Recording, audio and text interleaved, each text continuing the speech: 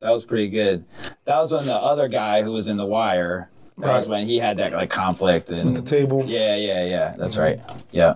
Jamie Hepburn. Yeah, he's good too. Yep. Yeah, that was good. He was in that series in like a different role. Yeah. So between the movie thing and just really meeting a lot of phenomenal people, like the podcast is just blown. Yeah, that's good, man. And it being, law enforcement based and just us not being robots, us being real individuals, and calling it for what it is. People love that realness of it, and it's a beautiful thing. Yeah. It's for everybody though. Everybody has a voice. Yeah. So. Yeah, it's good. It's good.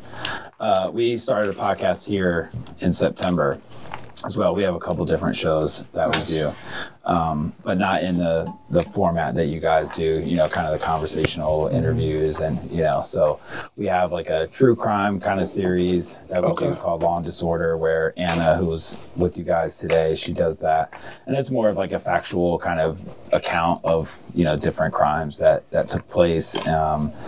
And then we do some interviews, like one-on-one interviews, and then officer safety and wellness topics and, things like that. So it's growing. It's interesting to see kind of how, I don't think we expected it to like jump off immediately, but it was like tick, tick, tick. And we're like, man, where is everybody? Like we have this huge audience, and why isn't anybody listening to this? But it really, grows. And we started a series where, we have law enforcement and their family members interviewing each other and talking to each other about the experience of, the having a law enforcement officer in the family and, as a dad or as a, mom. And Bill and his wife as a spouse, they did one. It's actually one of our most popular episodes. Yeah, very dynamic.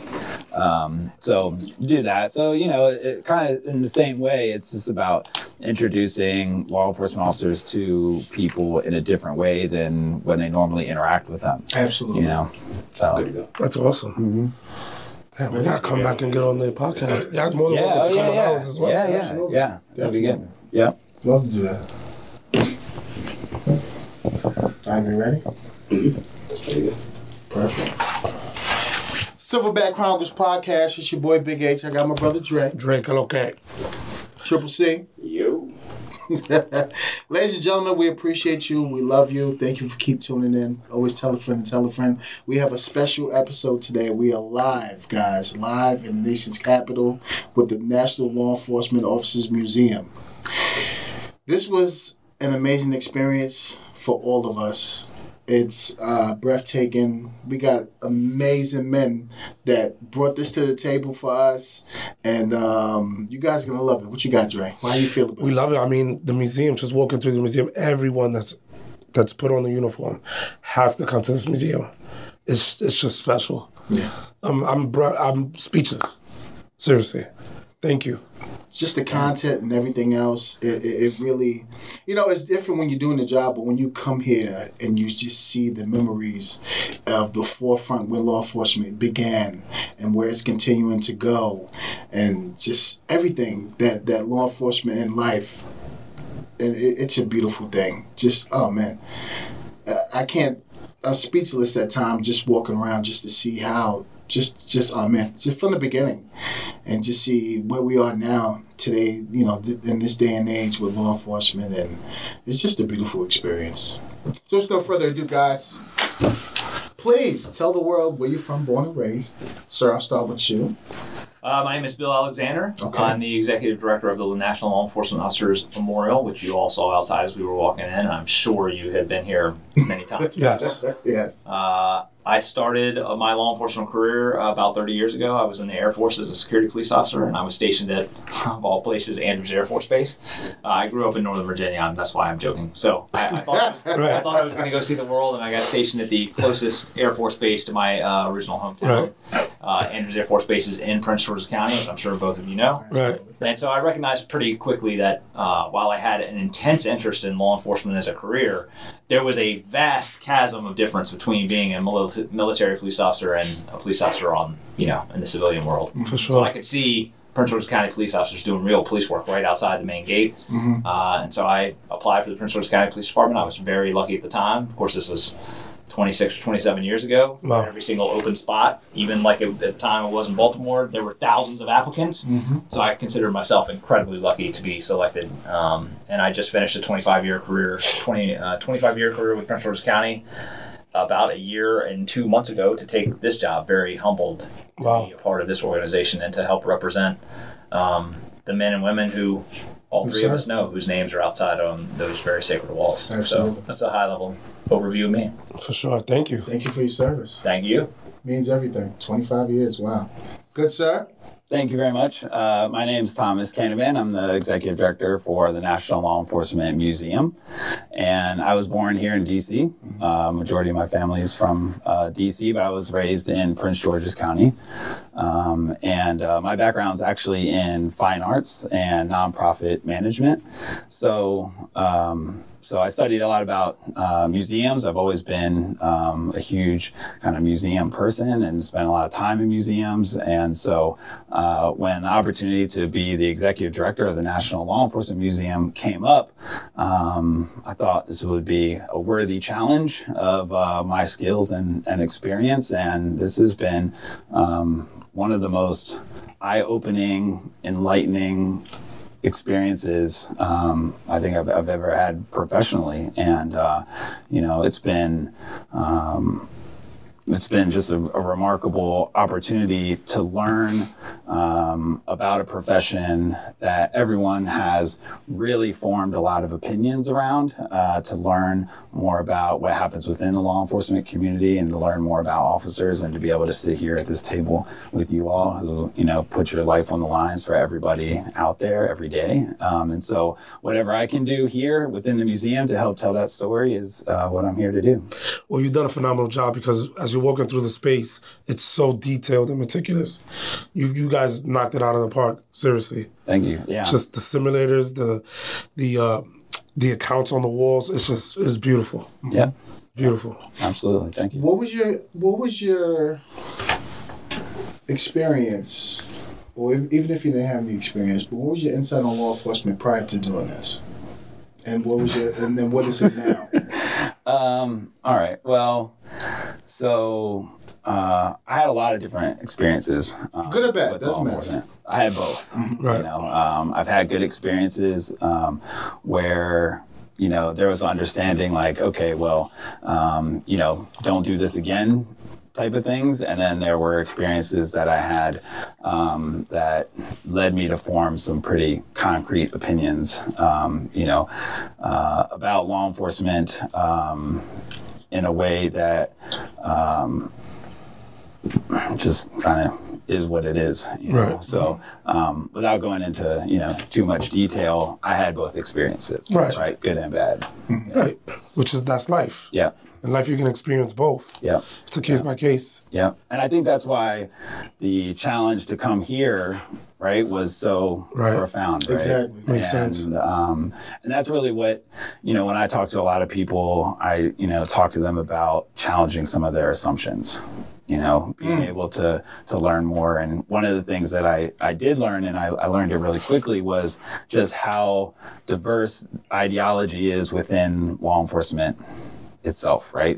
Everybody, it's as diverse as the rest of the country. Absolutely. Right? Because it's made up of people from within this country, right? So you have Republicans, you have Democrats, right? You have people of all faiths, and you have people who have varying opinions on how law enforcement should be enforced. And so I think learning that from the get-go was really eye-opening. And that's one of those things where I hope more people come here to discover that and then apply that, right? And that's one of the things I think we hope for as an organization, is that when people come here and learn about the sacrifice of the fallen officers, as well as just knowledge of the law enforcement profession, you take that back into your community and you share that with your family. And then the next time you have an interaction with an officer, you know a little bit more about what that person is experiencing on a daily basis, right? And so then that changes, and now all of a sudden, you bring empathy to the table, and and can start to have a better relationship. Was you able to do the simulator before? Not before I worked here, but what was your perspective when you actually saw it done? Well, so one of the things that that I experienced, which a lot of people do, and I'm going to mess up the terminology, right? But when you get that tunnel vision, right? That's it. You got it. You know, and so it's like that sensory something exclusion, right? So you don't hear things, right? Or you don't see things that are happening, and then all of a sudden you're in a situation that's a lot of stress, and you have to be able to respond in a certain amount of time to protect the people around you, right? And that to me was just eye-opening. One, how do you train and prepare for that? Right. Right. And then you think back to situations that you see on TV. You start to just process things a little bit differently when it comes to situations, right? And you hear somebody like, oh, well, how, you know, why'd they do that, or why'd they do that? And I'm just like, oh, you need to learn more, you know, Absolutely. about what's going on and how they're trained. And that's one of the things why the use of force simulator is really a unique experience, because it's taught by former law enforcement, academy trainers and officers, and they walk you through, this is why, you know, this is the expectation of us, this is how we're trained, and this is why we make certain decisions in those moments. And so I think that's a really just enlightening opportunity for everybody. It is. Those guys were great. Yeah. They were It's great. eye-opening for Yeah. a lot of people. It is. Yeah. Gives you a better understanding of the job Yep. and what officers go It's through. a humbling experience Yeah, it is. for civilians as well.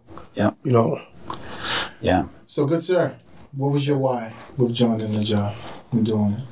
You know, I always just, even from a young kid, I always had such an intense interest in all things law enforcement. I remember watching TV with my grandfather. We would watch Chips. Of course, that's Classic. yeah. California Highway Patrol. I just always thought it was such an amazing opportunity to have a career which was not going to the same office every day and doing the same sort of rote, menial job, whatever that would turn out to be. Not that there's any Routine, bad right. work, but routine.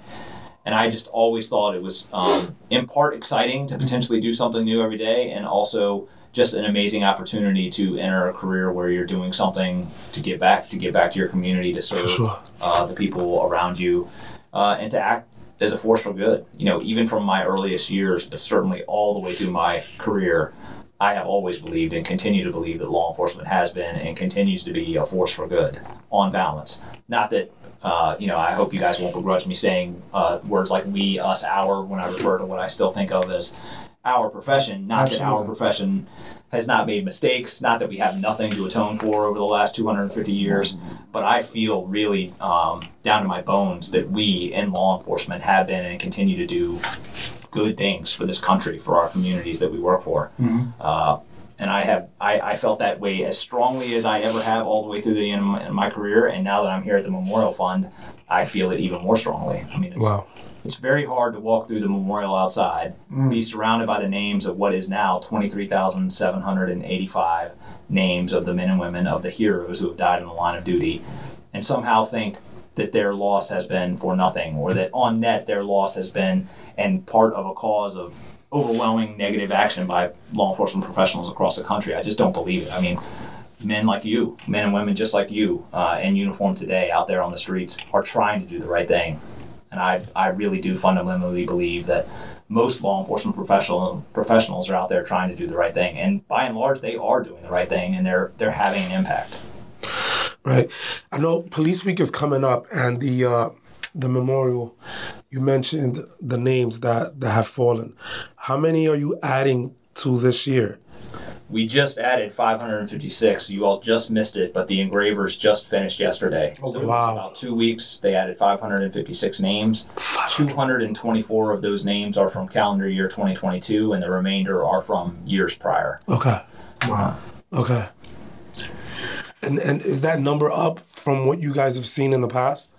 Historically, we would, as the Memorial Fund, we would see somewhere around 200 and 250 on any given year.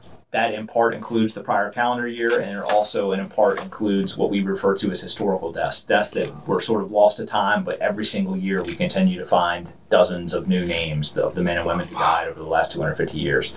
But over the last 3 years specifically, COVID has really ramped that number up. Really? So last year we added 619 names. About half of those names were COVID related.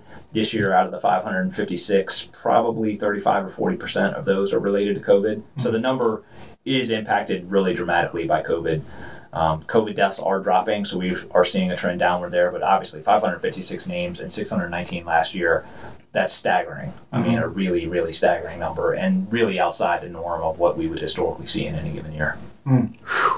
So your time on the job, how was it mentally? What did it do for you in the beginning and towards retirement?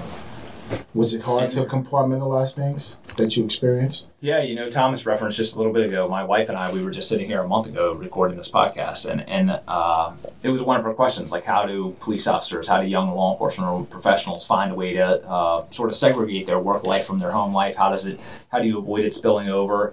And so what I told her was, in my mind, there's just no question that law enforcement professionals find a way to compartmentalize the worst aspects of our job. Right. Not that you want to completely compartmentalize it. I think your spouse or partner, to some degree, has probably said to the law enforcement professional in their lives, hey, part of the bargain here is that I want to be able to share with those moments and the hard times that you're experiencing, to sort of carry some of that emotional burden. So I think it's incumbent on young law enforcement professionals to find a way to share some aspect of that. But you know, one of the things I told my wife was there were certainly times in my career, and I'm sure in your and every law enforcement professional officer's career, you see things on the job that are very tough. You see people in the worst moments of their lives. You see tragedy and violence and chaos. You see death and destruction, particularly with families and young kids. Maybe you're involved in some part of that violence yourself, maybe an officer-involved shooting. And there are certainly at least a half dozen of my careers where I can remember feeling very acutely in intense danger. And I don't know that as a young law enforcement professional or at any time in your career, you run home to relay that level of danger to the people who care about you, because in my mind, that really ratchets up their stress. Exactly. Yeah. It does. So I don't know that you run home and tell your spouse, I was certain that I was going to get shot and killed today. Absolutely. I don't know that you do that. Yeah, definitely. What outlets did you have?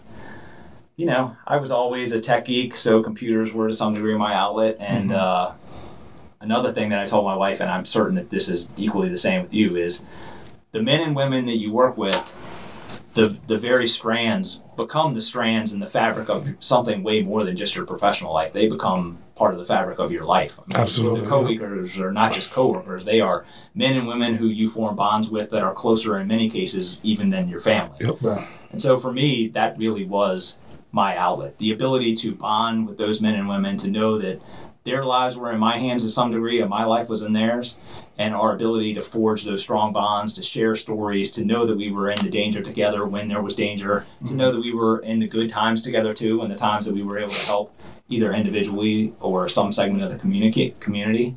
And, you know, occasionally we might have a beverage or two. Absolutely. Nothing wrong with that. Nothing wrong with that at all. You know, for me, that really was my stress reliever. Knowing that I was bonded in part with a group of men and women who cared just as much as I did, and all of us were in it together. Nice. That's awesome. Why the museum for you? Well, I retired just over a year ago. I swore to myself and to my wife and anyone who would listen, I am not going to take a job in D.C. after retirement. Was you going to take at least a year off or 6 months just to relax and? I said to my wife, I think I might take a couple months off, and my wife said, no, that's not going to happen. You're getting back to work. Can't be at home all day every day. I'm giving her a hard time here. The reality is, she likely would have given me. I'm saying it wrong. It's not like she would have given me, but she would have allowed me as much time as I wanted to decompress after 25 years in law enforcement. Right. But this job came open. A friend of mine, also in law enforcement, also retired, said, hey, this job at the Memorial's come open. You should put your name in the hat. And so I did. And then, honestly, not that I wasn't capable. I left Prince George's County as a major. I retired in command of the academy. I had serious commands before that. Not that I thought I wasn't mentally or physically or professionally capable of running this job, but this is the kind of job that would draw in some heavy hitters. Right. So when I put my name in the ring, I was thinking, oh, this is the kind of job that will draw in chiefs of police from across the country. Right. Titans within our law enforcement profession will be putting their name in the ring. And again, not that I didn't think I was capable, but I didn't seriously think that out of that level of contention or, competition that I would rise to the top. So when the CEO here, Marsha Ferranto, when she called me and said, the job is yours if you want it, this is the job that could get you to drive into DC every day. And I'm incredibly humbled. Just more than I can express in any meaningful way, how humbling it is to be here, to be a part of this organization, and to represent the men and women that all three of us know whose names are out there. And obviously I'm just one peg and among many, all of us here working collectively on behalf of the Memorial Fund. And when visitors come here, I say it's more than just us here at the Memorial Fund who have a responsibility. It's all of us in the profession of law enforcement, and it's all of us in the country, at least I feel. There's a quote out there on the southwest corner of the wall from George Bush at the inauguration of the memorial, and it says, "Carved on these walls is the story of America, a continuing quest to preserve both democracy and decency, and to protect the national treasure that we call the American dream." Wow. Sitting right here, the men who are protecting the national dream, our American dream, preserving our democracy.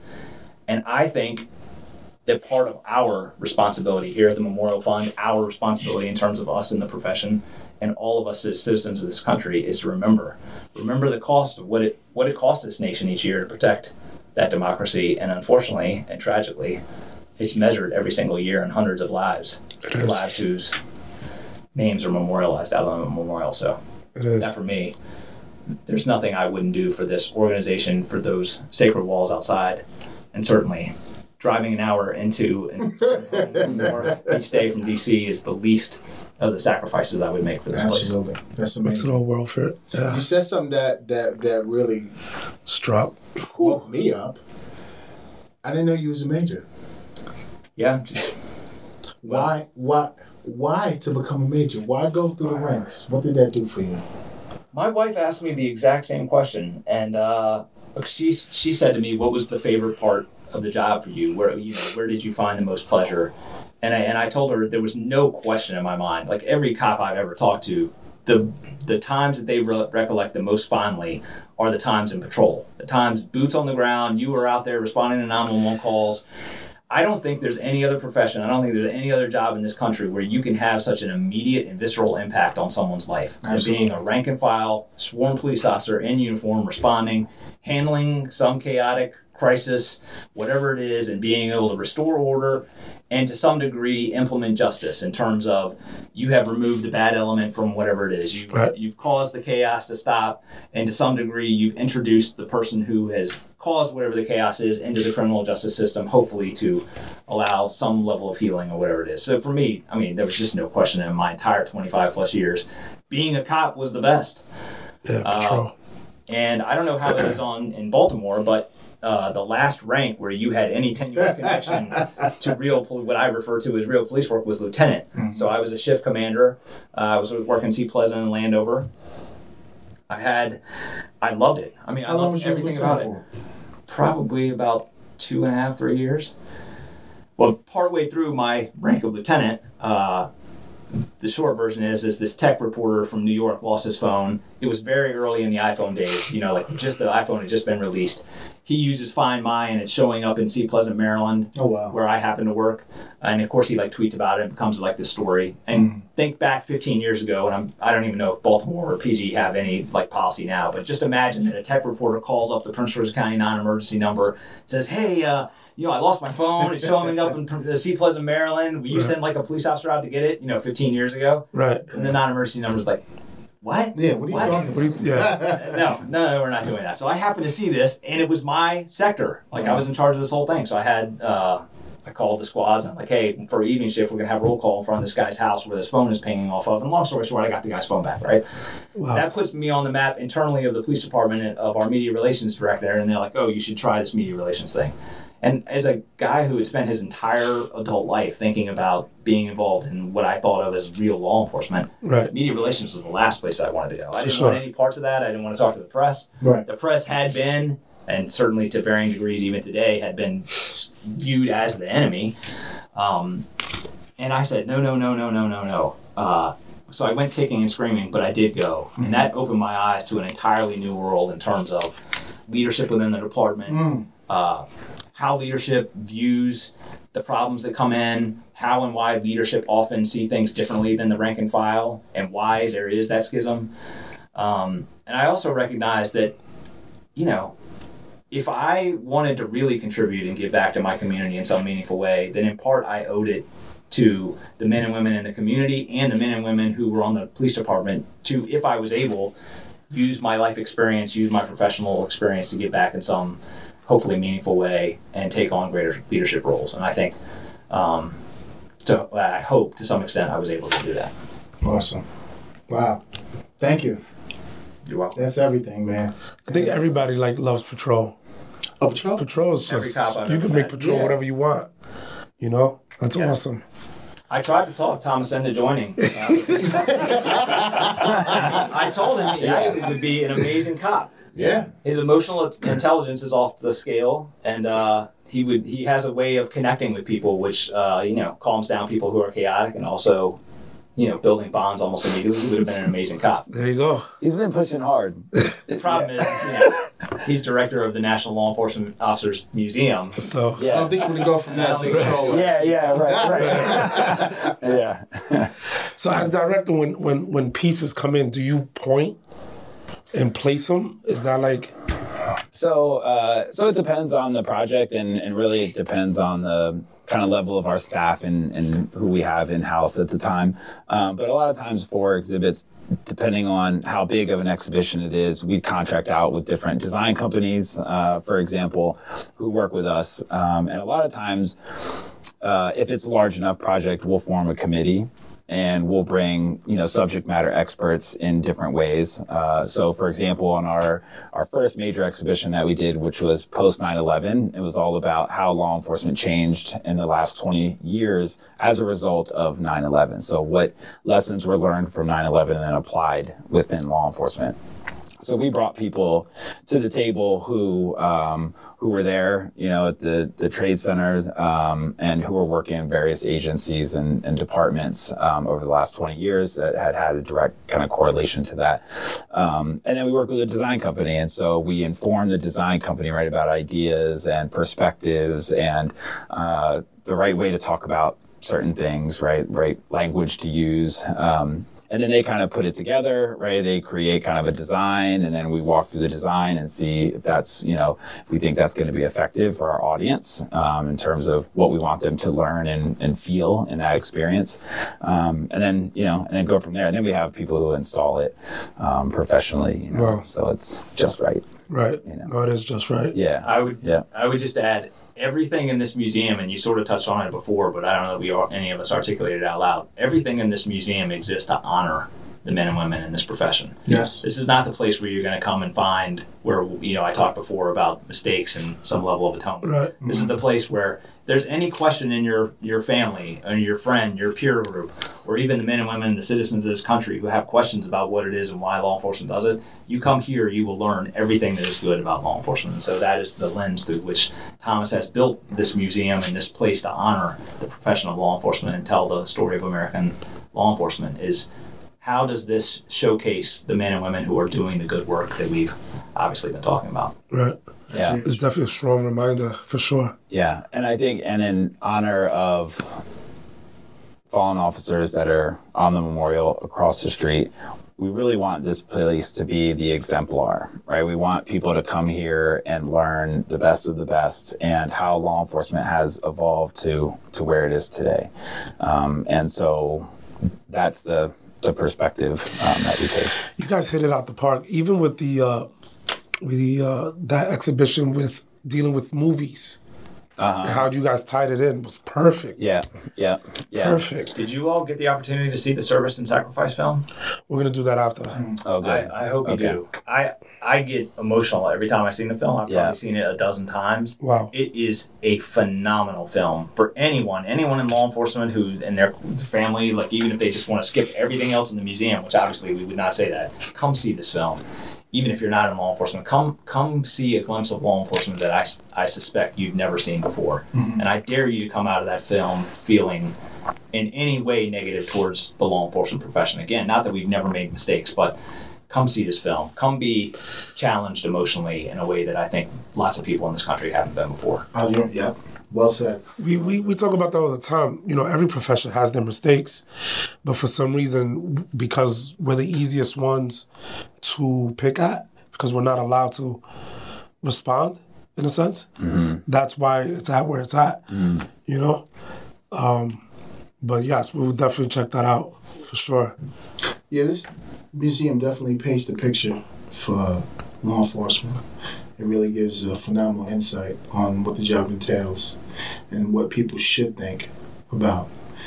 It's overwhelming. It's a beautiful experience. I've never been here. This is the first time being here, and it's a great thing, man, because, you know, now there's always that stigma of law enforcement and they're just bad guys and bad apples and this and that. And that's, unfortunately, that's what sticks out. That's what people love to see. And that's what, you know, they want to portray us as that. But that's why, you know, we're the ones that go out there. That's why you retired over 25 years and still ride blue. And we love it. It's a beautiful thing. The world needs to know that we're here for the right reasons. And we serve with that purpose and inspire others to do so accordingly. So, you know, it's unfortunate, you know, there's bad apples in every profession. It really is. But I want us to stick out for doing the right things.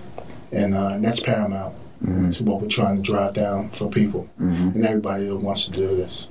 But we love it. You guys have any questions for us? We do. Wow. I didn't know I had a chance to ask questions. For sure. I would've been Absolutely. prepared. You want to, No, you go. I'm going to think of something. When I, probably about 10 years ago, I had the opportunity to go to a public safety leadership program through Hopkins. And I was very lucky to meet almost a half dozen people who were from Baltimore City. And I instinctively knew every single law enforcement professional and certainly all the agencies I've had contact with, I always come away impressed with the caliber of folks, and the folks from Baltimore were no different.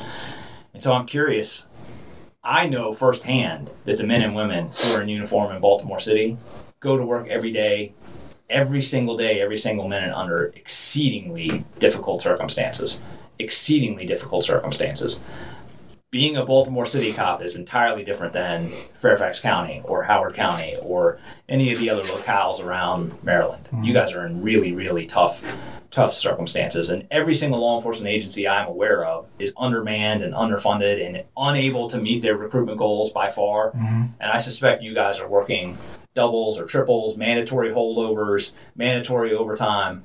And maybe you've talked about it before on prior episodes, but I think lots of people across the country have some sort of feeling like, oh, Baltimore is one of those places in the country that has high crime, and it must be by virtue of the caliber of cop that is patrolling the streets of Baltimore, or the department itself, or some combination of the men and women not caring, not showing up, not going to work. I know that not to be true, but you two show up to work even now. How are you feeling? How are you dealing with, there's no question that there's crime in Baltimore, but how do you show up and how do you feel and how do you maintain your own morale? How do you represent the department when you're out and about, and how do you feel, broadly about the circumstances in Baltimore, and is there a solution for Baltimore? Well, from my perspective, I love the job. I love what I do. You know, I'm a positive person to begin with. I don't like negative energy. Negative energy just it brings everything out of you. You know what I mean? It puts you in a bad space mentally. So I'm always positive. I always smile, always have a good time. So even dealing with, the things we have to deal with in the city, we sign up for it.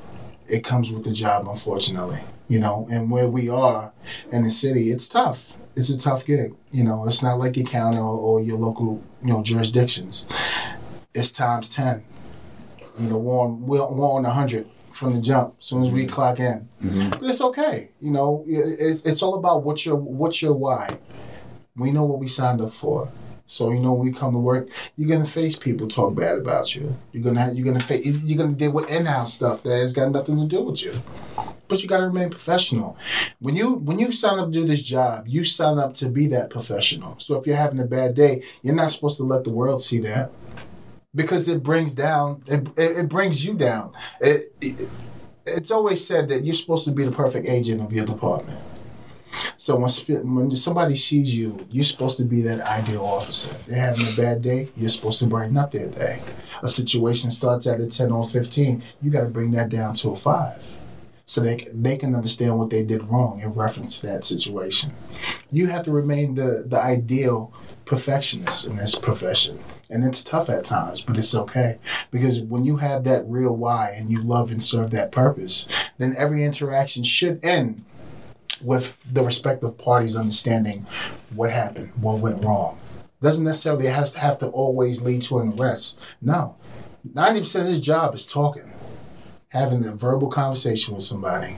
And if it starts off wrong and we going out of whack, okay, I'm going to bring you down. I'm going to talk low. While you're talking high, I'm going to talk low, I'm going to bring you down. I want you to understand that I'm here for you. And once we build that rapport is everything. You only get a couple minutes to somebody to understand you. And then once you bring them down here and they understand you, build that rapport, it makes the conversation go so smoothly. And everything never has to lead to an arrest. It's a conversation. You have to be the best professional it is. So yeah, we have our issues. Like every other jurisdiction have their issues. But I leave work at work. And when I come home, I'm dad. I'm Ralph. I'm a father. I'm a son. And I love to have fun. So, my insight is always have an outlet. Do something, be something other than law enforcement. Leave that at work. When you come home, do something else. Just to keep that thing going, to keep your why going. What you love to do. I love to just be that fun person that people can talk to, laugh and have a good time with. Go out, find other outlets, go out and, draw, paint, cook. Podcast. Podcast. Mm-hmm. Well, part, what you guys are doing with this podcast is helping to some degree bridge that divide, I would argue. Absolutely. Showing people that police officers are not automatons just running around with wild abandon. Exactly. Shooting and killing people without any reason. To me, the best part about our podcast, which is the way we designed it, is so that the community, the civilians, can understand what we're saying. We're not speaking in police language, per se. Yeah. So when we break down videos or whatever it may be, we're speaking in terms that they understand. So that's why they're like, oh, they come up to us. I get why, such and such happened. And we're like, yeah, they're like, oh, now we understand. And then that, starts a positive conversation, which is always a great thing, We welcome more conversations and especially any conversation to put us, the profession, in a better light. Because, right now the media just show only the negative aspect of it. But there's so much that happened leading to it. Did you all get some pushback from your department in terms of, obviously you're not here representing the Baltimore City Police Department, but most police departments have pretty strong policies about how and where you can identify yourself as an employee, the things you say. Mm-hmm. Did you guys get pushback for that? No, because we're not speaking as Detective Horton or Detective Severino. We're speaking as Big H or Dre, and we speak highly of the department. It's not bashing policing or bashing the department. It's definitely a lane that we love, and the feedback we get is even commanders that love what we're doing. There's so many people that says, this has always been needed. It's like a therapy session when people come. It really is. It really is a therapy session. Yeah. Because it really is. Not for nothing, we had Peanut King, one of the biggest drug dealers in Baltimore City ever. This guy was making $1 million a week. Wow. He did, 28, 30 years? 37. 37 years federal. We met him when he first got home, about 3 months, 3-4 months, and him getting home. And we set up the interview. Of course, he just did 37 years federal. So his engagement with police officers is not going to be a good one. Mm-hmm. Yeah, he was locked up in 1982. And just came home. Mm-hmm. So we had an interview with him. He came on our podcast. The first 10, 15 minutes, it was kind of standoffish because, of course, he just did all his time. He didn't want to come meet with police. But I tell you, I swear it's like a therapy session because when we sat down and just started talking, and the more we started talking, the more we were building. Mm-hmm. And the more we were building, the more we had a lot in common. So that's all it is. Once you have that conversation, and now we're like the best. We talk to each other on a regular basis. He calls Dre all the time. Like, it's a beautiful thing. So it's nothing but a conversation, with calm heads. It's always best like that because the ending result is always paramount on what you want. That's the biggest example of bridging the gap. Yeah. You have current active law enforcement having a conversation with one of the biggest drug dealers. And that's what we want to show society. Like, if we can do it, then everyone else can do it. Because you're not at that level that he, reached. You're not making $2 million a week. So if he can sit down and have a conversation on how to make a community much better, because that's what he's into. He wants to avoid young black men going through the system. Yeah. So that's his main focus. So it's an example of if he can sit down and have a conversation with officers, you on the corner can have a conversation with the officers, and let's get to know each other, and we'll realize, a lot of things are not necessary. We're all human beings, and we all want to do the same thing, which provide for our families, shelter, and look nice every once in a while, whatever it may be. But it's just the trap is how you get it, And what he's saying is you don't have to go the same route that he went. It was a phenomenal episode, for sure. We even had an interview with a fire department lieutenant. That was crazy. That despised police. Really? He didn't even know. I didn't even know. They were good friends. Yeah. Still good friends. We're still good friends. But he's like, he told the son, don't ever talk to police. And he was like, what? He's a first responder. He's a first responder. And when we got down to it, it was just the trauma that he received when he was younger. Right. So he still hasn't healed from that. But the problem is he's passing that along to his child who's not growing up around that trauma. Exactly. His child's not living in Baltimore City. Right. Yeah. And we were shocked. We were like, what? And that's just what it comes down to. But it's amazing to have the conversation of, your experience, our experience, but we're still friends. It's not like, oh, well, I'm not talking to you anymore. It's just, let's continue to learn and grow. But he got a better perception of police just from talking to us. So it's it's needed. It's always needed, and I'm glad we're doing that. And we hear the kickback, but it's not really much now because they know the purpose that we're trying to serve, and it really is commending the department in a bright light. Well, I'm glad they don't give you any pushback because I think what you're doing is amazing. Thank you. It's got to be part of the solution in terms of convincing the bulk of the American public that this whole thing, this law enforcement profession, it's nuanced, it's complicated. Yes. It is. And every police officer I know wants to be a part of the solution, whatever the solution is, to limit, prevent crime, to keep people safe in their homes. I mean, that's the entire purpose of the whole profession. So, thank you. Thank you. For sure. It means everything. Yep. I think here now in Baltimore, to answer your question, that you're being part of the change. People say that, but I think the city of Baltimore is changing. And for me, I could go back and say, I was a part of that change. It is changing. There's things that, like every department, but being part of that change to me is what's special. And of course, there's things that are out of our control. Right. Right. But we just, we stay focused. And those that follow, we appreciate it. Wow. It's a beautiful thing. You two are kings among men. Thank you so Anyone in much. law enforcement knows that, there are degrees and shades of gray across law enforcement Absolutely. in terms of where you go. And to volunteer and suit up and go to the streets of Baltimore City is not an easy thing. So, thank you. I don't know. We find it fun. That's good. It's a fun, but unique yes, personality yes, to do this job. It is. It is for sure. But we love how you guys mix art with police work. Right. That's what it's just, I cannot stop thinking about those hallways and those expeditions. It's just beautiful. Yeah. It really is. Yeah. I think,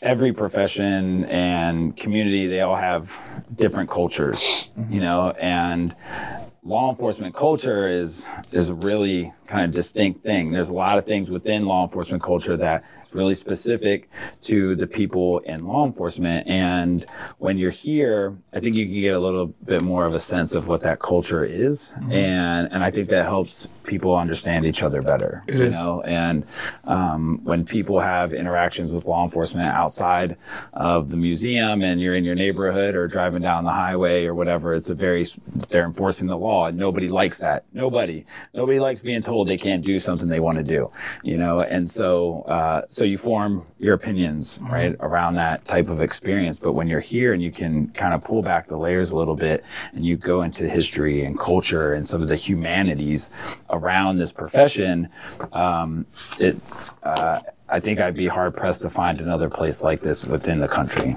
Definitely. And so for that reason, I think it's really important. It's huge because the policing culture, from the beginning, there was good and there was a lot of bad. Policing wasn't very good for a long period of time. It was all for the wrong reasons. But you got to understand the people that we serve that's been in that culture those years. You got to understand their hatred for policing. So you got to understand where they're coming from. So it takes a lot to do this job. You know what I mean? Mentally, you got to do your homework and understand, well, why do I got to get backlash not to get out the car to say hi? There's a long history. There's different cultures of policing. Even when we came on the job, different cultures that we went into. And every police jurisdiction has that. You got your cultures. Some of them are going to be a-holes. That's just what they do, how they operate.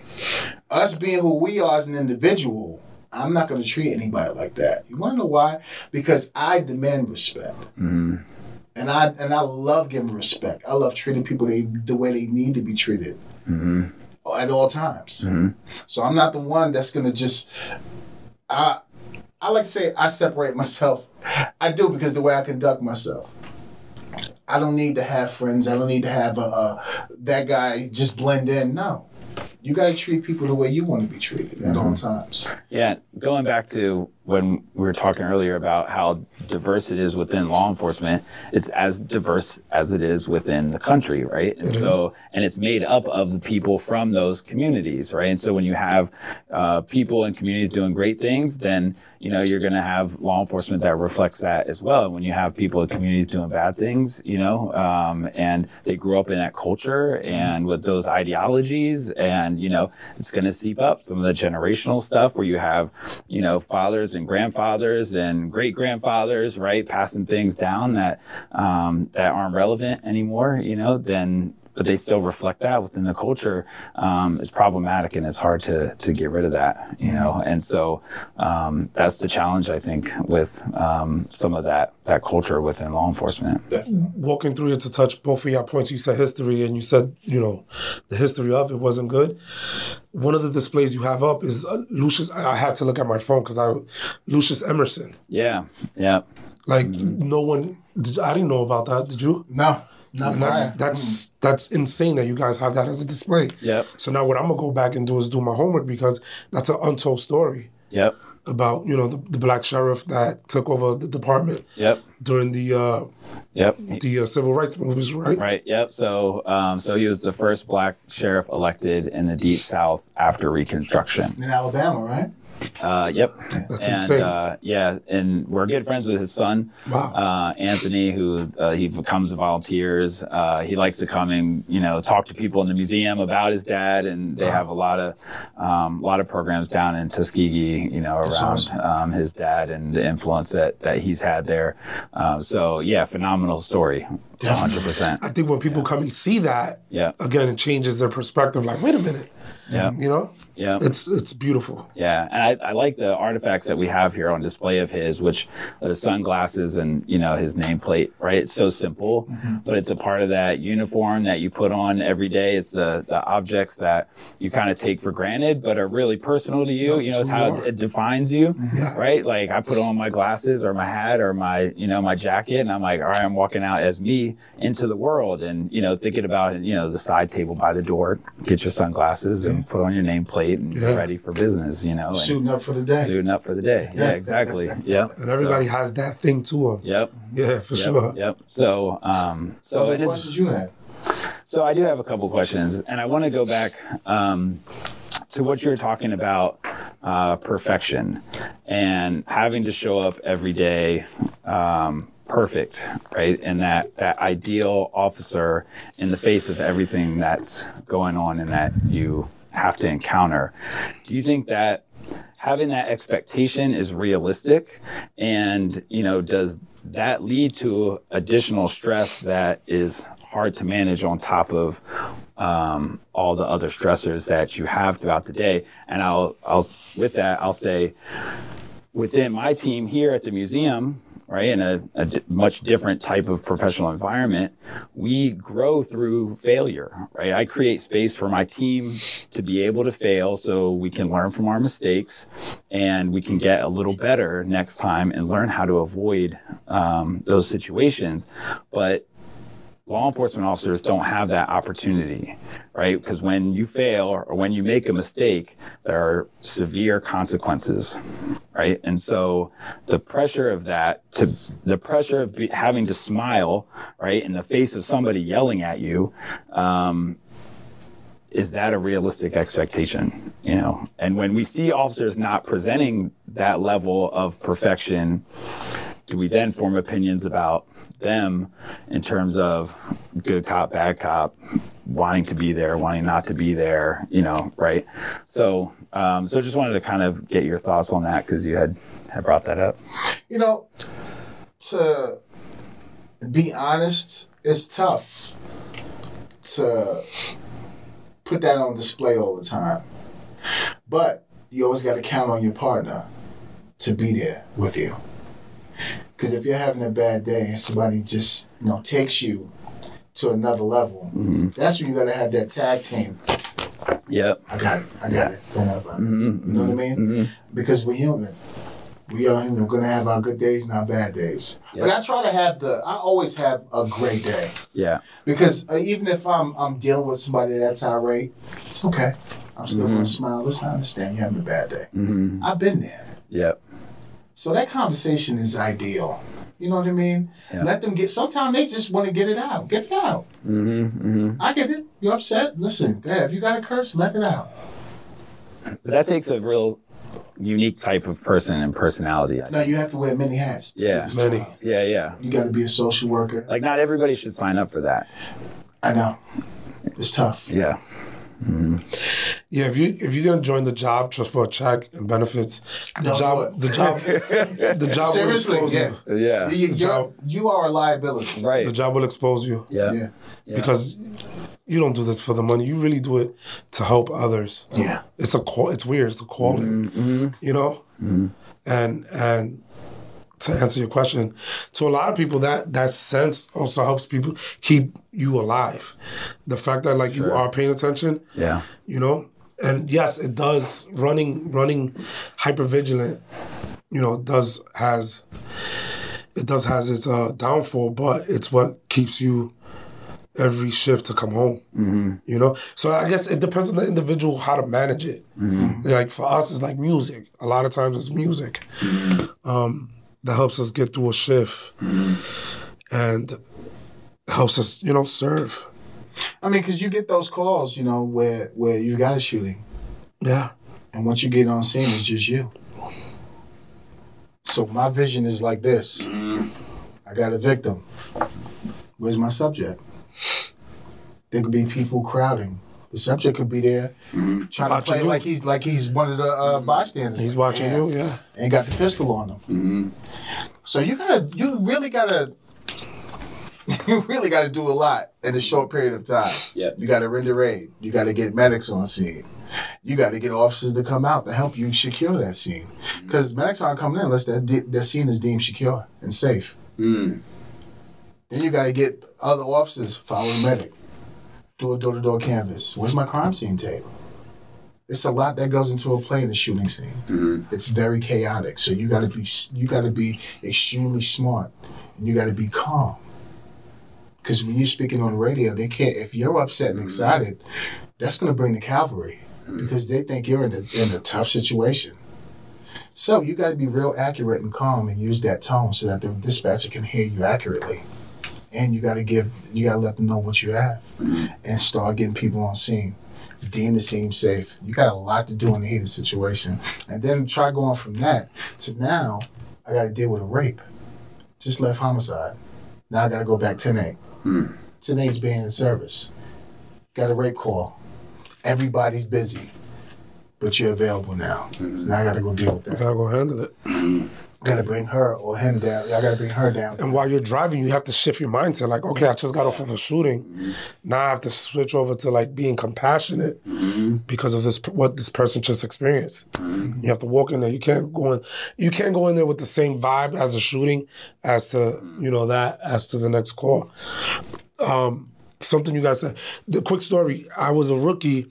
We chased this guy for, I think it was drugs. We were downtown. And it just goes to show like how everyone needs to be on point. My buddy catches him because I wasn't going to catch him, right? So my buddy catches him and we're putting the handcuffs, and we were taught, you have to create like a wall of, you're watching the crowd.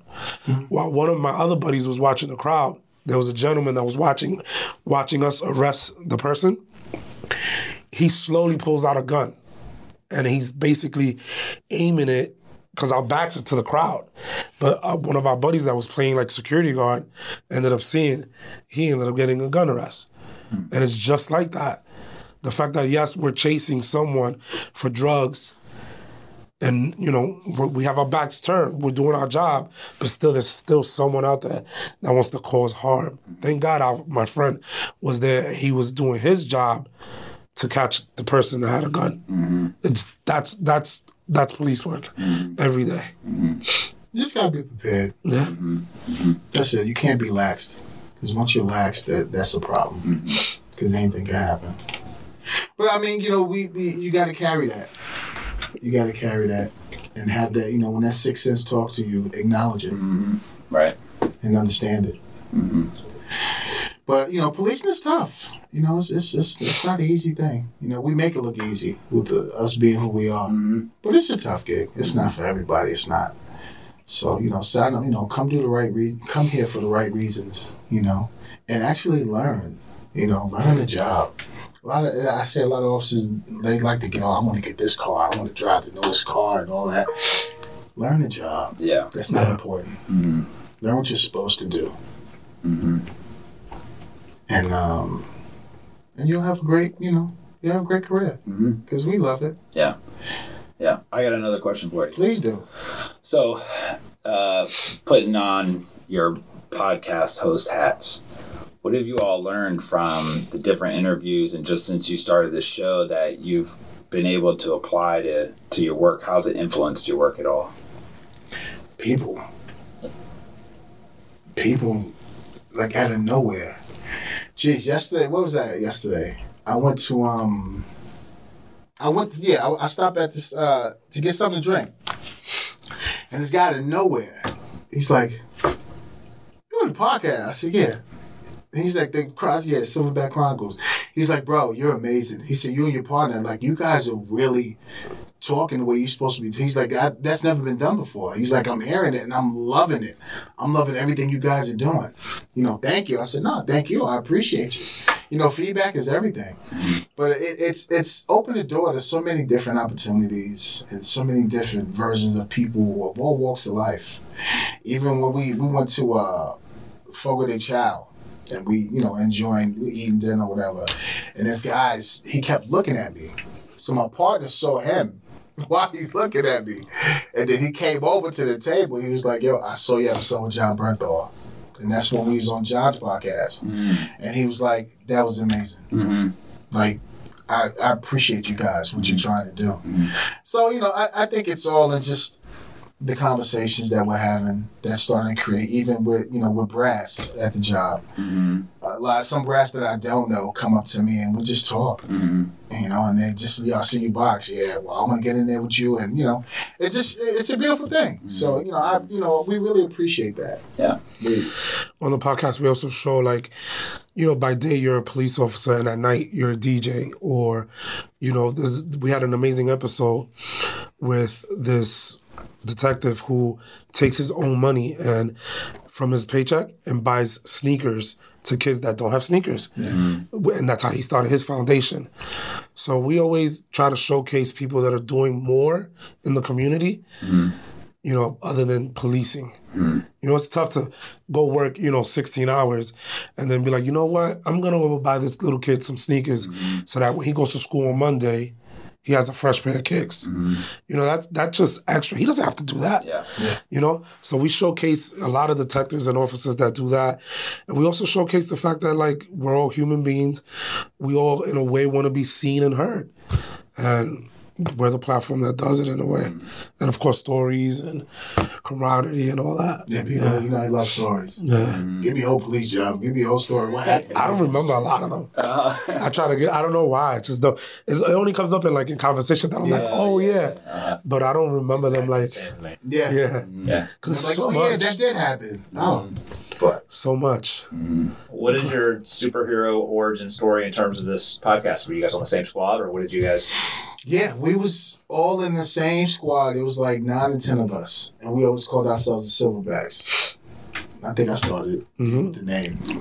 Because we always travel in the pack. It didn't matter what call it was, we all went. We all snaked through the alleys to make sure everything was clear. Like, the neighborhood knew It's proactive. that we was at work. Proactive policing. Yeah. And we always, like, all your drug spots, even on the business owners loved us. Because, we would park a ghost car. Leave it there. Go finish snaking through the alleys. Go to the hot spots. Make sure everything's okay, so that they saw us. And then we'll go back to the ghost car. We'll go back on the block where there was businesses, and we'll just be visible and visible. We engaged the community. We engaged with the local churches. Everybody knew how we worked, so there was very little crime. It got to a point where, of course we get new supervisors, new sergeants that come on, and they want to put their own spiel on things. So they thought they were smart by taking us from we was in Sector 1. They took us from Sector 1 and put our squad in Sector 3. The squad from Sector 3 came to Sector 1. Not even an hour into the shift, it's fireworks in Sector 1. Fireworks. You hear people yelling on the Shooting. radio. I got a suspect running. Fireworks. The major. You can hear him. Have 10, which is our sergeant for Sector 1. Have him jump down to see. I want the original Sector 1 back in Sector 1. As soon as we got back there, crickets. Yeah. You gotta know how to police. And what's crazy is they're like, oh, Big Dog, oh, Big H. Well, how was that? What the hell was that? I said, what y'all doing, man? Y'all testing? Well, the new guys come. Not take familiar advantage. with the area. Gotta take advantage. They feeling too cocky. They showing off a little bit. Right. Oh, you new over here and think you know? Okay, no problem. We got something for you. That's the way it works. That's the way it works. They understand. Yeah. But also to add to that, we also, one of our fallen silverbacks, he's actually on the wall. Yeah. Craig Chandler. So Craig Chandler. this podcast has been a big tribute to him and his family. For sure. Yeah. For sure. Yep. Because with us, huh? I was going to say, you two are both detectives now, though. Yeah. Correct. Yeah. You still in the same unit, or are you different? No, different. What do you investigate, to the extent you want to say? He's a shooting detective. I'm in executive protection. Okay. Well, I was. Now, we got a new principal, so they sent us to headquarters. So I'm at headquarters now. All right. Do you guys miss the street? Yeah, it's Yeah, for fun. sure. The street was fun. For sure. It's fun. Because you know why? It's fun when you actively talking with the community. The calls are the calls. The calls ain't even crazy like it used to be. If you know what you're doing, you're going to handle the call. If it requires a report, write the damn report. Give them their case number, keep it moving. Streets ain't hard. If I wanted to do drugs one day, we do drugs. The biggest thing in car stops, you get everything in the car stop. Yeah. That's when you get guns, drugs, and everything else. It depends on what kind of policing you wanted to do that day. How active did you want to be that day? But the main thing is we're going to get out here, see our regulars, so that they know we out here. Right. Because we're not playing games. We police accordingly. And we have fun doing it. That's community policing. Yeah. Not TikToking, not doing that. Yeah. Going out there, you identify who's your drug dealer? Yeah. Let them know, hey, We working. you're working, I'm working. But I think you should take a break. Yeah. And you say hello to your peoples. Just, drive by the schools, say hello. One time we had a problem at one of the high schools. They kept robbing them. They kept robbing. They kept robbing these schools, these kids, these students. I'm sorry. So you know what we did? We don't know who's doing it. It's two schools next to each other. Mm-hmm. We came up with a plan. I mean, we got 8 hours, right? We're like, you know what? We don't know who did it. Let's just go to both schools. We showed up. Hey, principal, how you doing with it? Officers in the area. What time is lunch? Okay. What time is freshman lunch? Okay. What time is sophomore, junior? Cool. We went to freshman lunch, and it just ran that. Right. We sat at every lunch period at the door, like that. So whoever was robbing the other kids, they saw us, and that right there made them think they're on to us. Mm-hmm. After that, there was no more robberies for a little bit, and it worked. We didn't put hands on nobody. Right. No. That's community policing. Go inside your schools, saying, you know what, we know somebody's doing something in here, and if we catch you, you're gonna have to deal with us. But we're here. Yeah, and that right there was a deterrent. We wasn't the police that police from the vehicle. Mm-hmm. We always up close and personal. I want to know what the problem is. Let's talk. Even with the drug guys, don't care if you got a whole block full of them. What's up? Mm-hmm. I'm Officer so-and-so. This is what we doing. How you guys doing today? Mm-hmm. And of course, we listen. They watching us. You think we're not watching them? Mm-hmm. I'm looking at everything. Body language, everything.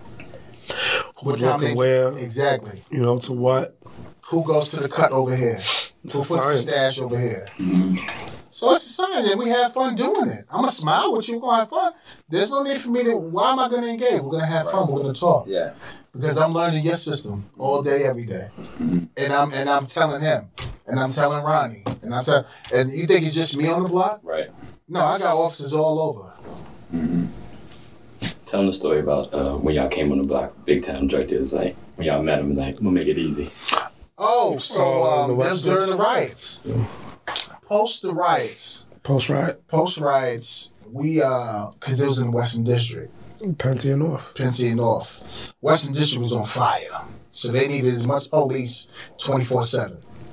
So they put us on foot patrol overtime on Pennsy and North. It was Pennsylvania and North Avenue. Hot drug block.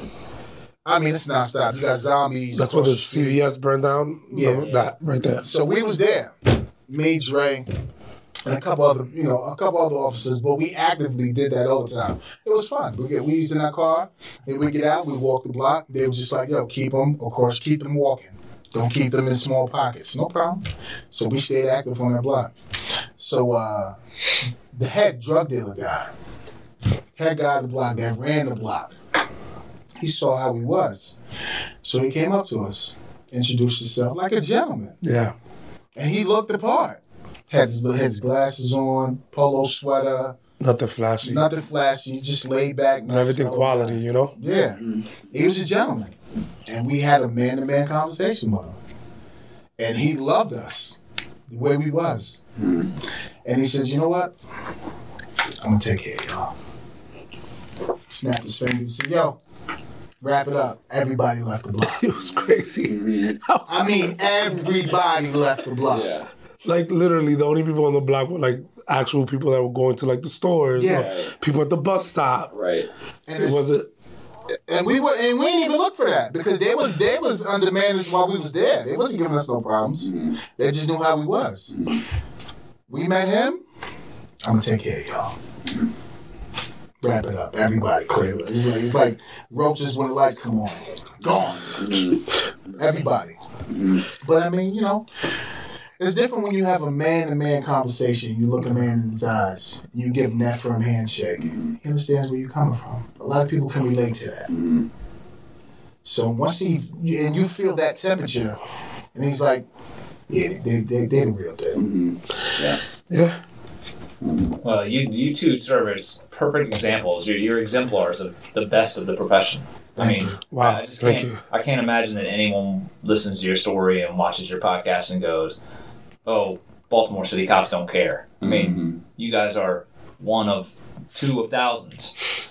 And I suspect that there are, many more behind you, your peers. For sure. Your brothers and sisters in the same uniform who care just as deeply about the city of Baltimore as you do. Thank you. I mean, within the department, I try not to talk about the department, but just accolades to like our homicide department, our SWAT team, our, like these are men and women that are like specialists. Yeah. I think in homicide, there's a female sergeant, and I want to say, I think her squad is all females. They have like one of the highest closing rates. Mm-hmm. They did a whole special on them, on like women in policing, and these women, they're just, what's the word I'm looking for? Creme de la creme. Yeah, because I want to say they're animals, but they're just their tactics. It's amazing to see them work, and it's here in the department, and I'm sure every department has that to themselves or within themselves. But it's the profession. You find your niche, and you just go with it. Ours just happens to be a little bit of everything. Because I think it's because of where we grew up. We come outside. I like to be outside. So it's like, and we just like to talk to people. And you'll be so surprised on how far a conversation will take you. Seriously. I think that's what the world needs.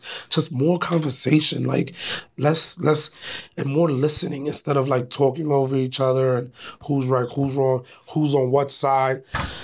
Let's just have a conversation, and you'll be surprised how, we'll get back together, being the people again, Unite, man. Yeah, unite. Go on, thank you. Too many chiefs. Yeah. Right. And it's okay if you're not a chief. Just play your part. That's it. And your time will come to be a chief. It may not be in that, lane, but it'll be in your lane. Yeah. If you create your lane, Seriously, yeah. When the time is right. When the time is right. Yeah. But you got to learn. You're not going to be a chief overnight. No, you got to crawl before you walk. For sure. For sure. It's a process. Yeah. But it's a beautiful thing. Yeah. We love it. Thank you so much for being here. Thank you for having us. This was amazing, man. Yeah. Can you please tell us dates, time, the location of the museum, especially, going into Police Week? Yeah. So we're open for general admission Thursday, Fridays, and Saturdays from 10 a.m. to 5 p.m. We're open for groups. If groups want to come other times of the week, you can make a reservation and come, Tuesdays and Wednesdays. Mm-hmm. For Police Week, we're going to be open special extended days, May 9th through May 20th. Same hours, 10 to 5 p.m. Nice. But really going to keep ourselves open for people who are coming into town and, lots of different schedules and lots of different events. So we wanted to be as available as we could here at the museum. So it should be good. I mean, each year during Police Week, the museum just swells. It is just, shoulder to shoulder and, leading this institution and working with our staff. I mean, we just love seeing people here and love seeing the reactions and, the way that people connect with each other, connect with people they don't know, and really just have this be a place that they journey to each year, so we love it. It's awesome, and it's exciting that it's right around the corner. It's coming fast. And, for us, our signature event, maybe the signature event for all of Police Week every single year is the Candlelight Vigil. So this year will be our 35th annual Candlelight Vigil. Wow. Where we memorialize the names who have been most recently added to the wall. So before we said 556 names. And that's on May 13th every single year. And it's May 13th this year. On the National Mall, starts at 8 p.m. It's open to everybody from the public. Tens of thousands of people from across our profession and across the country and actually internationally will show up for that. And for anyone who has not been, not just in our profession, but anyone in this country who has any interest in being part of this conversation, I cannot encourage them enough to show up for an event like this. There is something there that is very, very hard to put into words. There's something in the air. There's a feeling and a presence there that is not easily replicated, if it's even possible to replicate it. There is such healing and catharsis, celebration of the men and women who do this job every single day, and memorializing the men and women who very unfortunately and tragically have been recently added to the memorial and all of the other names that they join. We really hope that people will come be a part of that May 13th. And, to the extent that any part of this conversation resonates with anyone inside or outside of our profession and they feel like they want to support us and by extension you, and honor two men just like you, the men and women who serve with you in Baltimore, the entire law enforcement profession, help us honor the fallen, tell the story of American law enforcement, and Absolutely. make our save for serve. We hope that those folks would at least consider supporting us. They can do that going to our website, nleomf.org. And otherwise, we just cannot thank you enough for coming to help us tell the story. No, for sure. Thank It's you. beautiful. It means everything. What's the podcast so everybody knows? So it is called Precinct 444, which is named after our address here on Okay. E Street. Nice. 444 E Street Northwest is where everybody can come and find us. Awesome. Yeah. Thank you, guys. Yeah. Thank you so much. Thank you. It's a Thank crown you. jewel. Means Crown everything. jewel. I love it. Means Thank everything. you. Yeah. Thank you. Absolutely. For sure. Beautiful place. Yeah. Phenomenal. Oh my God. I'm honestly like just honored that this is here. Absolutely. I'm telling you, I'm just done. My peoples, we appreciate you. I want to thank these amazing gentlemen for just humbly taking us and letting us experience this. This was overwhelming and breathtaking. I think everybody needs to come Absolutely. and view this museum. It's perfect. It's ideal. It's what you want to see for law enforcement. A great example of what it is and where we're trying to go. And everybody needs to come see this. I love it. I love you. I appreciate you. Dre, what you got? Peace and love and just a sense of pride. You know what I mean? Like I don't want to go back to work now. Seriously. But yeah, peace and love. Triple C. Blessed are the peacemakers. All right, guys, we love you. Silverback Chronicles podcast. Stay safe. Enjoy your weekend. Be safe. We'll see you guys next time.